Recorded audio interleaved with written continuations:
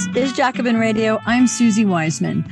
On today's program, we speak to Russian political economist and researcher Ilya Matveyev about this critical juncture for the key pivotal event of this century, Russia's destructive war on Ukraine 220 days in. Putin has annexed 4 regions of Ukraine after apparently holding farcical referenda, a clear and dangerous escalation in areas that are not completely under Russian control. Putin has also warned that any attacks on these areas are attacks on Russia and that he would protect these territories by all means necessary, including tactical nuclear weapons. This was preceded on September 21st by Putin's call for a so-called partial mobilization or draft of some 300,000 men, in itself a tacit admission that Russia is losing the war and needs more troops. But the mobilization is in shambles. About the same number called up are fleeing the country and give the lie to Putin's 6-month propaganda effort to call Russia's invasion of Ukraine a special military operation, not a war. With this draft, Putin is reigniting the anti-war movement despite draconian penalties for anti-war activities. These moves have further isolated Putin. They mean even tougher sanctions that further devastate the Russian economy and Russian capital. And Putin's nuclear blackmail increases danger in the world. We'll get Ilya Matveyev's perspective and analysis when our program returns in just a moment.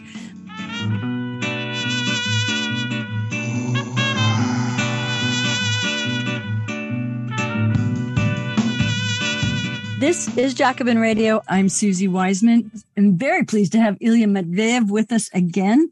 We're going to be talking about, of course, Russia's war on Ukraine, which has reached a really critical point. I think this is an important stage of the war. We're 220 days in, and Russia has now had their referenda in 4 different areas and has annexed them. This is a clear escalation, and Putin has also warned that any attack on these areas are now an attack on Russia, and that he would protect these territories by all means necessary, including nuclear weapons. And this has everyone frightened, and so it should. But he can no longer pretend that this is a special military operation. And at the same time, or just prior to the annexation, because Russia's war effort is in such a bad shape, and they have had to retreat from areas as well as, proclaim victory in others, he's called up a partial mobilization, that's the word, of 300,000 people. And now we see that just about as many have flocked to the borders and are trying to leave, men leaving Russia. So once again, it seems that what Putin tries to do, he gets the reverse. But reports that we're now seeing, and if you should read Medusa and other places, reports from people who have been called up and have gone to Ukraine have said there's no training, no equipment, no medical supplies, not adequate weaponry, in fact, ancient weaponry. And Putin, of course, has mounted a vast propaganda effort accompanied by draconian penalties for anti-war activities. But the draft or partial mobilization has undermined all of that. And in fact, now we're once again seeing anti-war actions and anti-war organizations and even lists with information about what you can do and where you can find people who are active. So to get more information on all of that, I'm really pleased to have Ilya Matveyev back with us. And let me just let you know, Ilya is a researcher specializing in Russian politics and political economy. He's a founding editor of Open Left, RU, and a member of the research group Public Sociology Laboratory. He now collaborates with the media project Posle, which means after. And he also, along with Ilya Budraitskis, who's also been on this show, does the podcast, which is called Political Diary. With all of that, welcome, Ilya, back to Jacobin Radio. Thank you so much for having me. It's always good, and I can't wait to hear everything that you have to say. But I think we need to start with the critical juncture in the war. So we have this draft or mobilization, partial mobilization, and the annexation of the 4 areas of the Ukraine. And I think you tweeted, and by the way, you should look up Ilya on Twitter. What is your handle there? Ilya Matveyev and underscore. Yeah. Exactly. So you did some really, really excellent threads there. But one of the things is Putin's crazy speech on Friday, a gigantic spectacle in Red Square. And of course, you say it's completely unhinged, and Medusa said that it consisted entirely of propaganda cliches. So maybe we could just start with first the juncture of the war, and then let's talk a little bit about his speech and what you think he's doing. Right. So the thing is, everything is decided on the front line. So the fronts of the war themselves are the place where actually everything happens. And the referenda, speeches, and all these propaganda shows, they're ultimately irrelevant. And on the front line, we see that Ukrainian offensive in the north continues successfully. And today, they captured and liberated the city of Liman. And this proves that Russian army is unable to hold a defensive line. So they had to flee from their first line of defense around Kharkiv. And they're unable to hold another line of defense as well. So, in fact, this is a completely absurd situation in which just a day ago, Putin annexed this part of Ukraine and declared that it's Russia now. And then Ukraine just liberated part of Russia, apparently, as he says. So the absurd kind of quality of this annexation is that he annexes the lands that he does not control. And he loses control over the territories that he claims that they are part of Russia. And the issue of the referendum. So even if they counted the ballots, and I'm actually sure that they didn't count the ballots. They didn't count anything. It was not a sham. It was just a complete fake, 100%. They didn't just count the votes. But even if they did, who were the electorate? People who were living on the Ukrainian parts of Donbass, for instance, are they part of the electorate? How do you count the percentages in this situation, right? So who is the voter base in this referendum? I mean, just a simple question. So they say that they organized some voting stations for refugees from Donbass who are now in Russia. So they did it in just one day. I mean, I'm sure that the majority of those people never even heard about those voting stations. And I actually don't believe that they actually work. I'm almost sure that there were no voting stations. So what is the voting base here? So yeah, and I see in left-wing circles, there is a desire to discuss the results of this referenda. And some people say, we need to take into account that people have spoken. So yes, maybe it's irregular to some extent, maybe it's not a perfect voting procedure, but still, let's discuss that. There is nothing to discuss. It was 100%. It's not even worth discussing. And like I said, the real situation is at the front line. And at the front line, we see that Ukraine continues to successfully push the Russian army. So right. Let me just say one thing about that, because I remember in the middle of the Chechen war, there was also a vote, a presidential vote. And I think it was 98% at the time people voted for Putin. Right. And in the middle of Grozny being firebombed, destroyed. Later, we saw reports, I think it was in Moscow Times, that I was reading at the time, that no one could find a polling station. People were fleeing for their lives, and yet they faked it. And that was at a time when Putin was popular and he didn't even need to fake an election. But here you go. So there's a precedent for this, but it's designed, I guess you're saying, for domestic consumption or perhaps for international consumption, because you're saying some people will believe it. I don't think that too many people believe it, but the other side of it is that you were hinting, Ilya. These referenda took place, or this election and this annexation took the place that Russia doesn't completely control.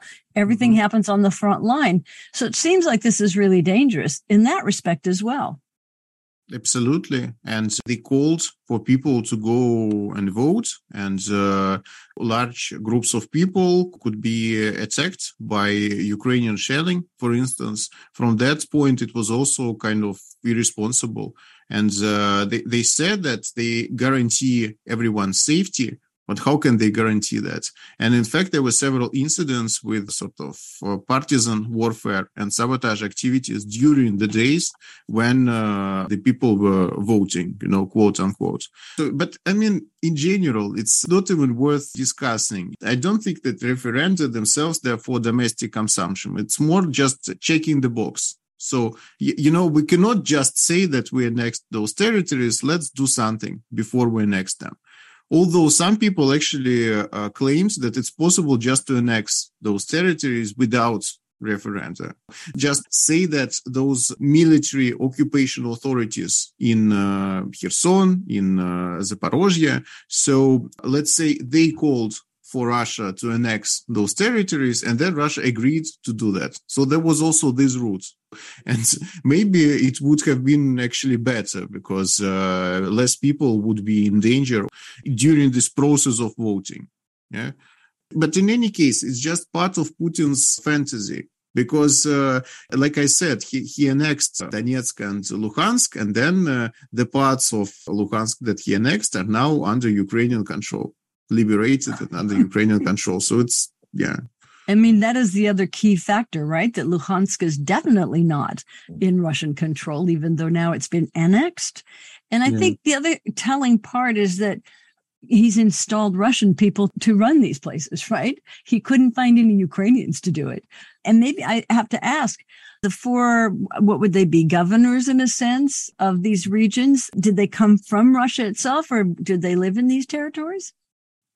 Now they're probably governors. It's actually not clear who they are at the moment, but they're supposed to be governors, I think, because they were previously nominal heads of independent states, in particular with Donetsk and Lugansk, as they claimed.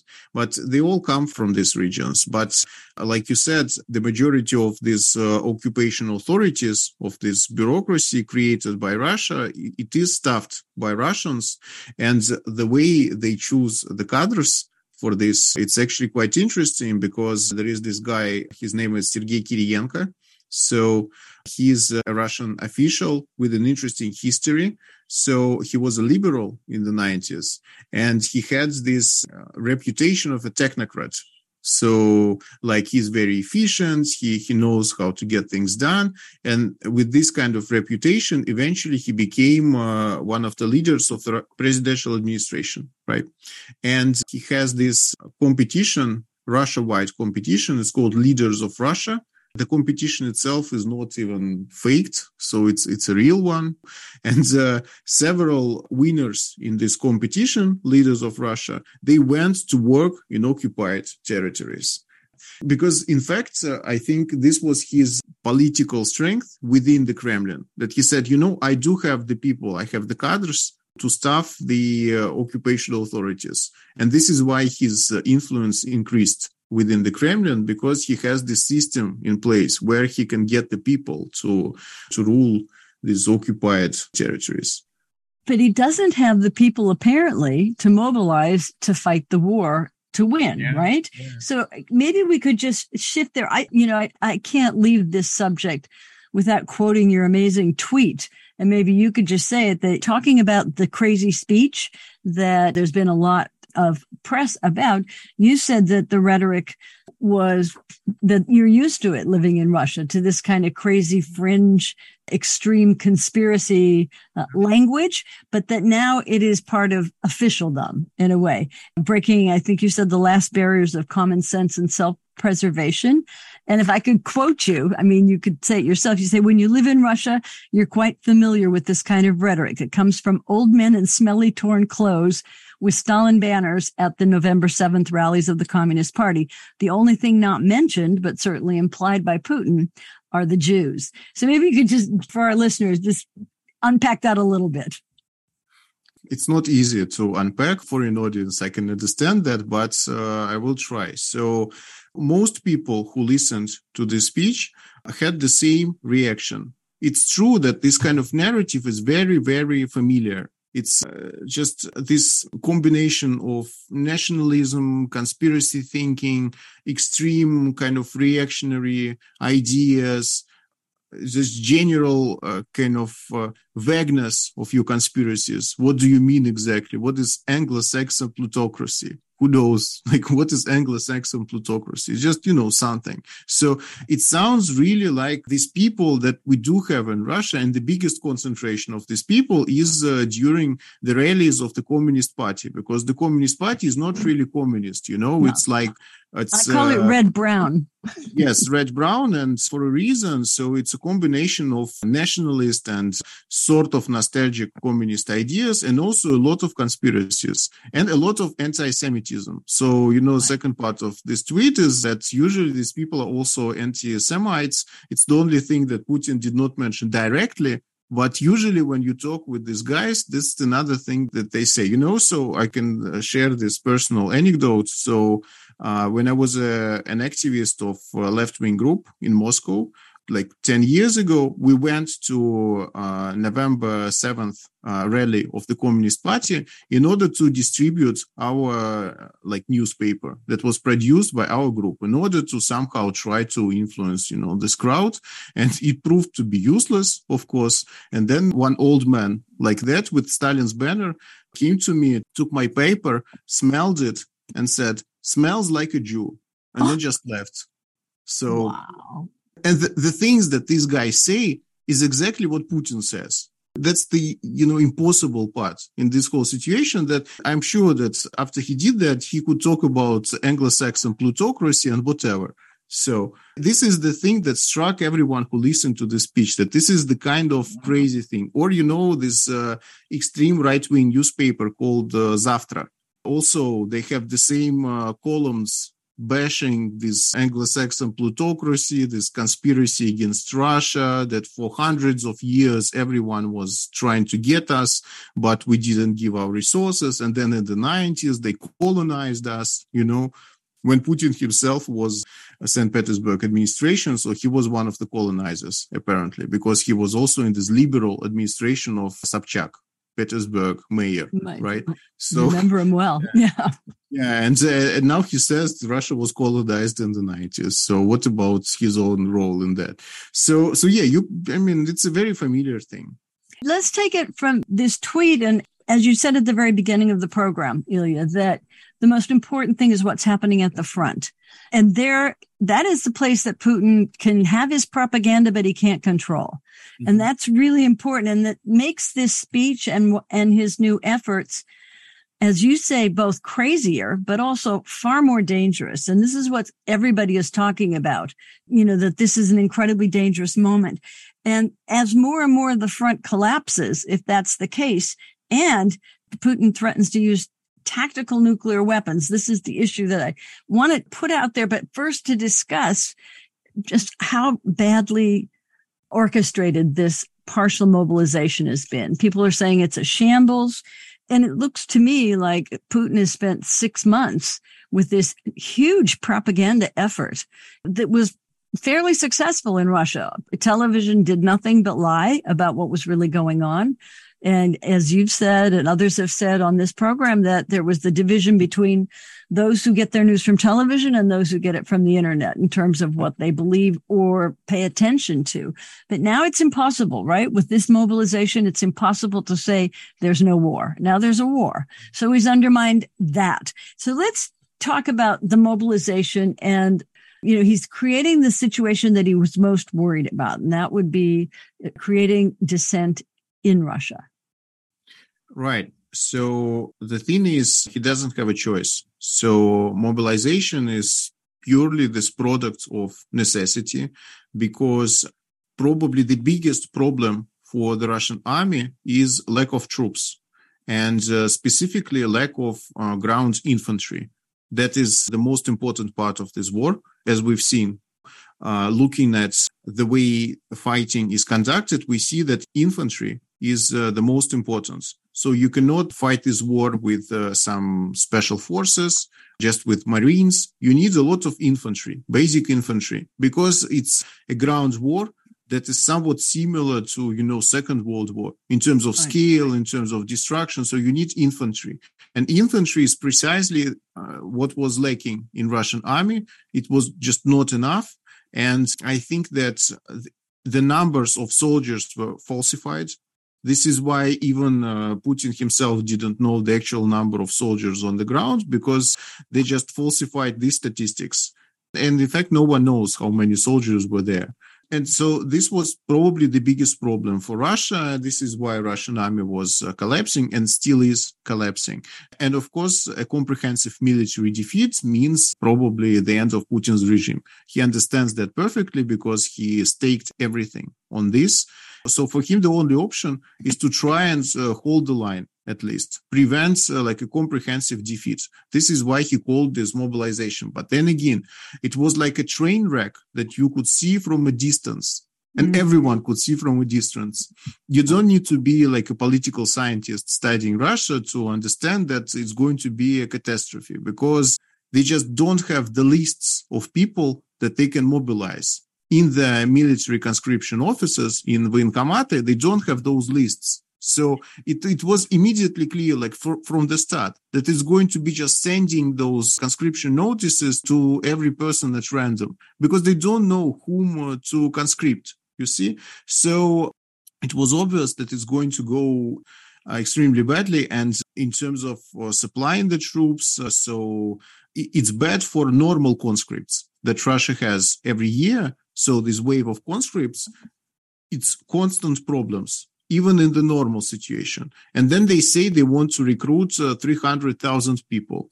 So you got something like 300,000 leaving, almost 300,000, right? Trying to leave the country. And maybe I want you to continue your thought, but as you were saying about how they don't even have the lists of the people that they want to draft. And we heard reports where local authorities are just rounding up people of any age. And then, of course, even older people in their 60s, which they obviously can't do. And so this makes everybody hate this war. Yeah. And the way they prioritized ethnic regions in Russia is actually very scary, because some people said that it is similar to ethnic cleansing. And in fact, there is some substance to these arguments, because like personally, even I couldn't expect the way they did it in places like Buryatia and Dagestan. So the cynicism which the Kremlin demonstrates by just pushing those regions to send several times more soldiers than the Russian regions, this creates this idea that this colonialist kind of practices are so embedded in the Russian state that suddenly they are revealed to their full extent. So it was not like that before the war. It was always present. And of course, Putin's policy was to reduce cultural rights, national rights of ethnic minorities. But these extreme, brazen demonstration that in Buryatia, they closed down schools and opened new temporary conscription offices in schools. And they just rounded people from villages, brought them forcibly to those schools, and then shipped them off to the front. So while, of course, in Moscow, in fact, there were a lot of irregularities, but the scale was, 10 times less than in Buryatia, for instance. And this is incredible. This just proves that this kind of colonial practice is part of the Russian state. It's very deep in the Russian state. And you mentioned elsewhere, I think, that Putin thinks of Ukraine as a colony, and therefore it doesn't have to even, and of course, Ukraine can't exert its own independence. But before we get into that, just more on this conscription, because Putin likes to say that he's a student of history and he revises history as need be. But how could he miss what happened to the United States with the draft in Vietnam and the gigantic anti-war movement that it created? It seems like even when you look and see lists of places where people can get involved with anti-war activities, that he's now created that as well as fortifying NATO. Yeah. So his thinking is probably that Russia is different from the US because it's not a democracy. So anti-war movement is not going to emerge in Russia because it's going to be repressed. And by the way, it's also a curious situation in which, for instance, the staff of the Ministry of Interior is about 700,000 people. So the police, 700,000 people. FSB, no one knows, but at least 200,000 people, right? So Rosgvardia, more than 300,000 people. In fact, there are a huge number of people with guns on government payroll that could be mobilized with no problem because they're already siloviki, they're already law enforcement. So why not use them? But you can see very clearly that he's not going to do that. It's not his plan to mobilize the police, to reduce the number of police, for instance, and ship those people to the front, because domestic control is the priority, right? Mm-hmm. So being able to maintain domestic control is the priority. You know, I think Kagarlitsky said that this was the main reason that Putin went to war. Do you agree with that as one of the main reasons, at least? Domestic control, you mean? Yeah, domestic control, or let's say, the domestic pressures. Maybe not control, but the possibility that he was losing control. Yeah, so I actually don't agree with this interpretation because the risks were so high and the scale of this war was going to be so huge that it doesn't make sense to put yourself at risk in such a way, because Putin didn't really have problems domestically in the wake of the war. So all the opposition was already destroyed before the war began. So it was like the political field was cleared completely from any organized opposition groups. And so it wasn't like he was threatened from, any particular threat was coming at him. So to me, it's difficult to believe that. I think that it's the contrary. In fact, he destroyed opposition in order to be able to wage this war. And already in 2021, so the previous year, he was probably decided on this in his mind. And this is why he intensified his attacks on the opposition in order to have the country completely pacified before he's going to war. So it works like this. So I don't think that he started it for some domestic purposes, because it's just, but at the same time, when I think about Putin's motives, it's difficult for me sometimes to grasp his motives, because I can't imagine this level of risk taking, because starting a war with Ukraine, even if you have this assumption that you're going to win, still it was clear that it's going to be a risk. So, but Putin was willing to take that risk, and now, of course, the risks are going up and up and up with every stage of escalation. But for him, it's okay.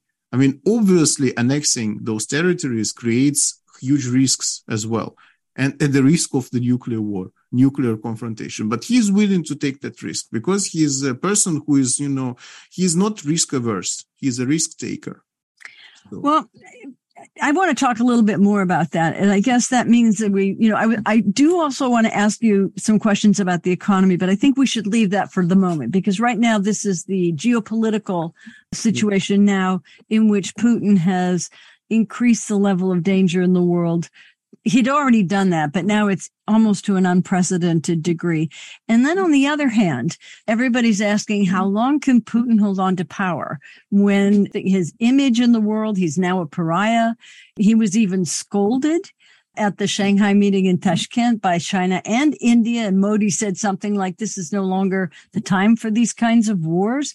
And so both of them were basically saying to him, Xi and Modi, that you have to find a way to put an end to this war. It's too risky. And then some are saying that this is the reason that Putin went for the annexation and the referendum as a sort of way to, I guess, say that this is the beginning of peace negotiations and the end of the war, because now, we've won these areas and that's all we really wanted. But it's also, I think, says, that he was humiliated by being castigated by both of these other powers that he is somewhat allied to and dependent on. And as you've said, Ilya, that all of this took place at the same time as Putin was not in control, even of Luhansk. So maybe you could just talk a little bit about the effect of that and how dangerous it is now that China and India are no longer going to just stand by and let Putin do this, or without any protest. Right. So I wouldn't say that China completely reversed its policy towards this war because, in fact, some Chinese officials keep repeating that China understands Russia's core interests, in the region and understands why Russia did it. So they do not completely reject the war. And India as well. And the latest sign was a vote in Security Council of the UN. And of course, no one supported the annexation, but then China and India abstained and Brazil as well. So they abstained. So it means that it's still not completely isolated. So like I said, he doesn't have a choice because he can only escalate. Otherwise, he is losing the war and then he is losing power. But also, I suspect that his thinking is that Russian history works in a way where Russia needs to be put in this extremely bad position in order to finally fight back and realize its goals. So something like this, that he's betting that in the Russian history, there were moments when Russia was on the verge of losing the war, and then it mobilized everything, and then the war was won. And this is what we're going to repeat. This is his thinking. I'm almost sure that he just goes back to history and says, look, so Second World War, everyone thought that Hitler's blitzkrieg is going to be successful, but then we fought them off, and this is what is going to happen now. So we will mobilize the industry, and we're going to conquer all of Ukraine. This is his goal. In his mind, this is still his goal. I'm completely sure, because during his speech, he almost never even mentioned those 4 regions that he annexed, because he's not interested in them. He's interested in the whole of Ukraine. So it's not the end goal. I mean, it's not like he fought this war in order to annex Kherson. It's not that. So he's going to fight until Ukraine does not exist as a country. But the good thing is that this is fantastical thinking. Ukraine is not going to lose because of the strength of its army, because of the strength of its people that they demonstrated so many times. Right? I mean, they're fighting a people's war, a war of defense, right? And of course they're going to fight. And he's healed so many of the divisions, at least temporarily, that existed in Ukraine prior to the war, because they're fighting absolutely. A common enemy. Yeah, but this is Putin's thinking. Well, let's go then from there. And I do want to go back to some question of oil and gas. But first, because he's now said that even nuclear weapons are not off the table.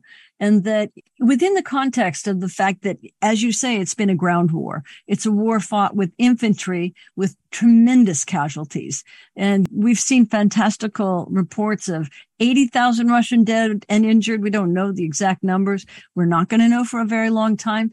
But we also know that those who are resisting going to the front, who are leaving the country, don't want to just be cannon fodder. They know that they don't have any training. They don't have bulletproof vests. They don't have good weaponry, and they don't want to fight. The morale is terrible. So you have that. And so if he wants to take Ukraine, and his only war logistical policy is simply destroy everything in sight and kill everything in sight, and then what?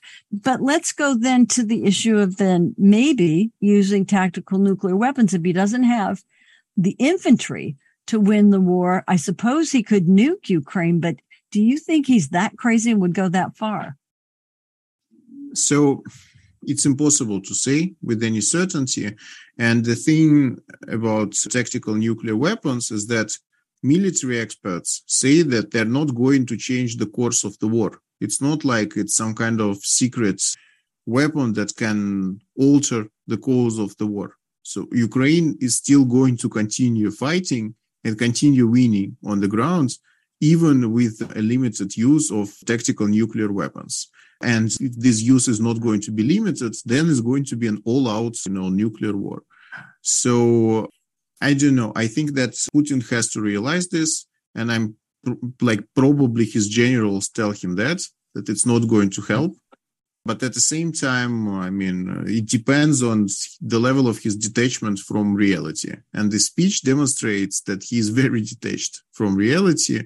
So, yeah, maybe these 300,000 conscripts are able to help hold the line and at least stop the territory losses, Russia's territory losses. And so maybe, this issue of tactical nukes will be kind of postponed to some later time.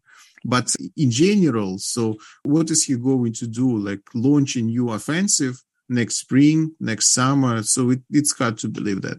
So, yeah, I don't know. But everyone else, I mean, you're seeing a lot of reports saying that this is a major escalation of the war, just even annexing the territories and calling up more troops. And no one can say how long this war is going to last. But if it's the case that he's doing this to move toward peace negotiations, we already know Ukraine said it's not going to negotiate on these terms. So what's left for Putin? I mean, Putin is not going to retreat and resign. That's just doesn't seem to be in his psyche. So how do you see what's going to happen? I just want to say one other thing about this. And that, you mentioned that Putin always goes back into history. And somewhere else, I think I saw that you wrote that this war is the pivotal event of the 21st century. There's no question in my mind that it is. It's changed everything. We were moving in a very different course before Putin invaded. And it's kind of a crazy honor that Russia will hold the title of being the reason that determines the course of history, that you could say that the Russian Revolution determined the course of history for the 20th century, that everything that happened after the revolution was either in reaction to it or inspired by it, and it defined everything, including the Cold War. But this is such a caricature of that, and that it turns this century, into like, I don't even know, prior to the First World War. I'm just, asking you to kind of reflect on Russia's historic role now. Yeah. So the thing is, I think that we have, let's say, two options. One option is that Russia is comprehensively defeated, and this whole approach is comprehensively rejected. But there is another future in which China will continue sort of re-education Uyghurs, for instance, in those regions. And the kind of imperial colonial practices will resurface in a very direct way. And it's not guaranteed that this kind of practices, will be a thing of the past. Maybe we actually enter the age of wars, the age of recolonization, the age of ethnic cleansing, even genocide. And maybe this is just the first event or the most important event of this new age. Unfortunately, it's not clear. And this is why I think this is so pivotal, because, there are two options ultimately. Either we reject this completely or it becomes part of our reality, this kind of approach. Well, I like that very much, because that's exactly what the stakes are. And I think you're exactly right on that. And I wish, I don't want to get into a discussion of the confused left in the world. Let's just say that, as you said earlier, the left has been destroyed pretty much everywhere. And what exists isn't worth much. I shouldn't say it in those terms, because there's a lot of valiant people, but there's a lot of confusion. And what I really wanted to take you back to from this is the question of oil and gas, because this is really all that Russia has at this point, right? It's certainly developed. And I learned from you how much more of the domestic economy had developed, even in a very neoliberal way. But right now, this takes us to kind of what happened with the Nord Stream pipeline and what Putin is gambling in order to either stoke prices or reduce supply to Germany and Europe, especially. And as these are the countries that depend the most on it. And won't this push Putin into even more dependence on China as its only sort of customer, and that China will be able to, in that respect, demand lower prices, and Putin will be in I guess, a worse position. What are your thoughts on that? Yeah, but China is already demanding lower prices. In fact, there are already discounts of something like $30 on Russian crude in Asian markets, not just in China. So the official price, like the spot price, is $90, and the real price is actually closer to $60 because of those discounts. And Russia's ability to export oil and gas will be limited in the future, and production will go down. It's just inevitable, because yes, there is still appetite for oil in the world. And it's clear that Russia cannot be just easily replaced. in this situation. But then Putin did everything in his power to diminish Russia's position as oil and gas exporter. So yes, oil and gas are needed, but then he did so much to undermine Russia's exports that he's very close to reducing Russia's role to just a very third-rate exporter. And with gas and Europe, so I don't want to go into those conspiracy theories about Nord Stream. But at the same time, I just must say that it's completely incredible what's happened. It's not often that there is sabotage in a gas pipeline right in Europe. Whoever did it, it's just probably unprecedented. So we won't know who did it. In my opinion, it wasn't Russia. I don't think it makes sense. They could just close the tap, which they did a month ago. So both of these Nord Streams, they were not operational. So they didn't need to blow the tap. Although there is an interesting theory that Putin did it in order to prevent some future Russian rulers from negotiating with the West and reopening Nord Streams, let's say, so that no one has the temptation to depose Putin and reopen this, this dialogue with the West and say, look, we still have gas, we can still use Nord Stream. So if you want us, we can do it. So, and in order to prevent those people from emerging, he did it. This is really fantastical thinking, right? But let's just go to what you said too, because it's very interesting that there's an irony that Putin has destabilized Russia as an exporter of fossil fuels. That in fact, during the Iraq War, Russia tried to present itself as an alternative to the instability of the Middle East, saying we have huge reserves. We just need to develop them. Help us. We'll be really a stable exporter of fossil fuels. And now, of course, people are seeing that, of course, as you said, fossil fuels are on their way out, we hope. And this just makes the push for renewable energy sources even more urgent. So in yet another way, Putin is undermining himself in a way. He's his own worst enemy, you could say, except that he isn't. And so he doesn't seem to mind hurting Russia's long-term economic and political interests in the world at the same time that he's projecting this new great Russia. So there's so many contradictions. And of course, I can't ask anybody to try to unravel Putin's thinking. But what are your thoughts about that? It's probably very short term. Or, as I wrote in earlier threads, like a combination of short term and very long term. So his short-term thinking is that we need to do this, we need to start this war, we need to win because of concrete circumstances on the ground in Putin's mind. But at the same time, the thing that he probably says to himself is that, yes, Russia's role as an exporter is undermined. Russia has so many economic problems. But at the same time, if we're able to reconquer Ukraine and maybe even annex Ukraine, all of Ukraine. So we will have this Russia as its true essence, let's say, as he says, historic Russia. So this historic Russia will come back to the world stage. And then in a generation or two, is going to be the strongest, most prosperous country in the world, because Russia is destined to be this empire and Ukraine is the crucial piece of the puzzle. And so if Putin is able to conquer Ukraine, then Russia's future is guaranteed. In the medium term, yes, there are all these problems, but in, let's say, 50 years, Russia will be this huge European, Eurasian empire that is so strong, that is able to dictate its will both to Europe, to China, to the United States, to everyone. I think this is how he thinks. Very short-term considerations, like we're losing the war, wherefore we need mobilization, He doesn't think even a month into the future, but also he thinks like 50 years into the future. So if we win the war, then we win this empire for centuries and we're going to be a new country that is so strong, that is so powerful, something like this. But the reality on the ground is that he is losing the war and there's not much that he can do about it.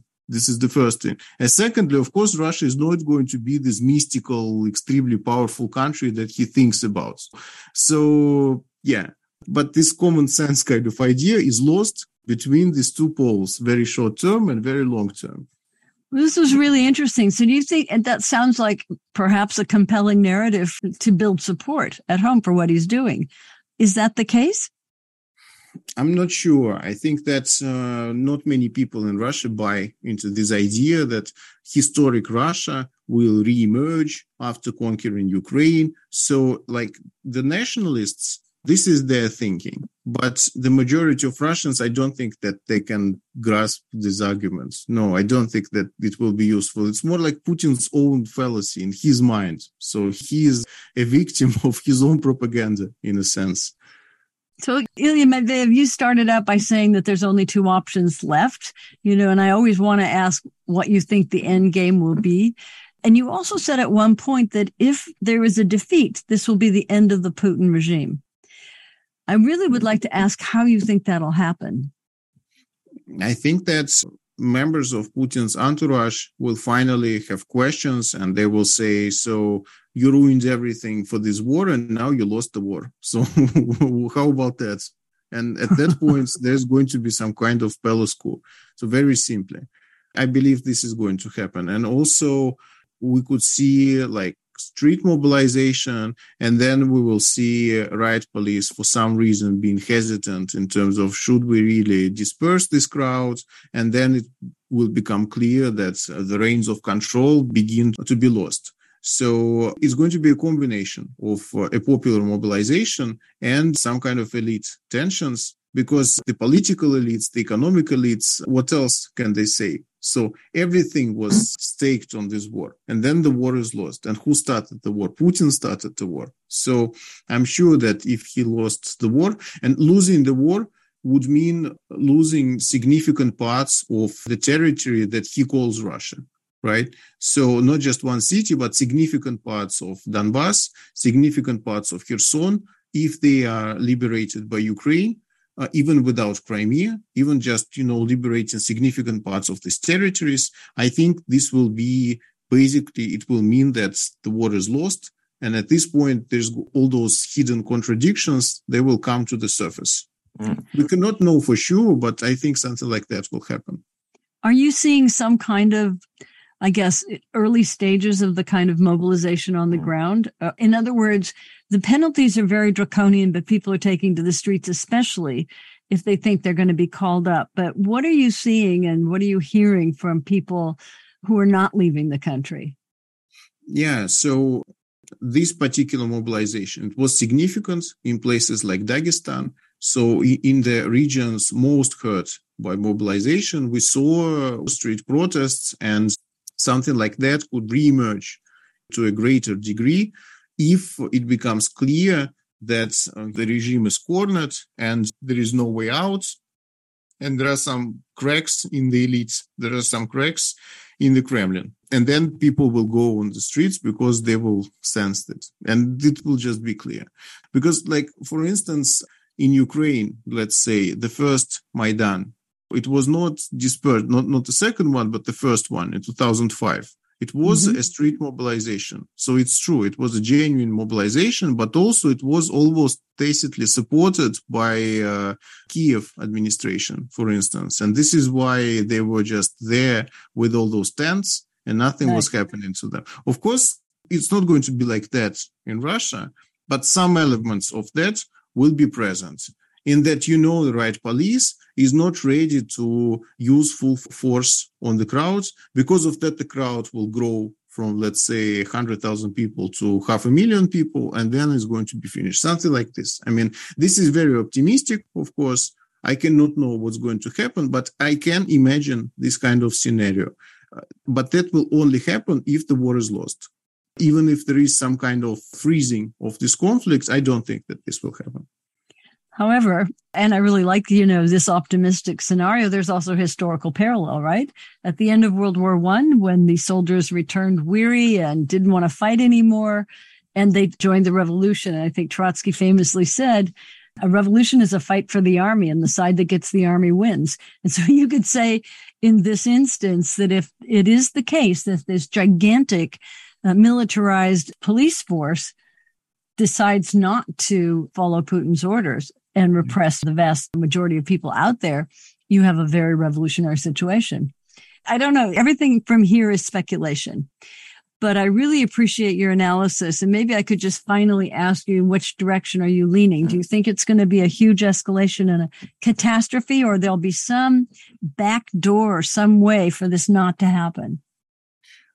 Again, I can't know, of course, with any degree of certainty, but my sense is that mobilization in Russia will help to hold the front line for several months. So there are not going to be huge victories like the Kharkiv offensive in the coming months. I don't think that is going to happen, because Ukraine also has limited resources, although their army is already at least 2 times bigger than the Russian army, and they have great equipment and intelligence support from the West, and that is super important, in fact. So intelligence is actually the thing that helps Ukrainians to fight so effectively. So they have all that, but I don't think that they will be able to keep advancing with the same pace. So it's going to be, again, maybe some kind of back and forth for several months, but then Ukrainians will keep regrouping, and then there could be some definitive offensive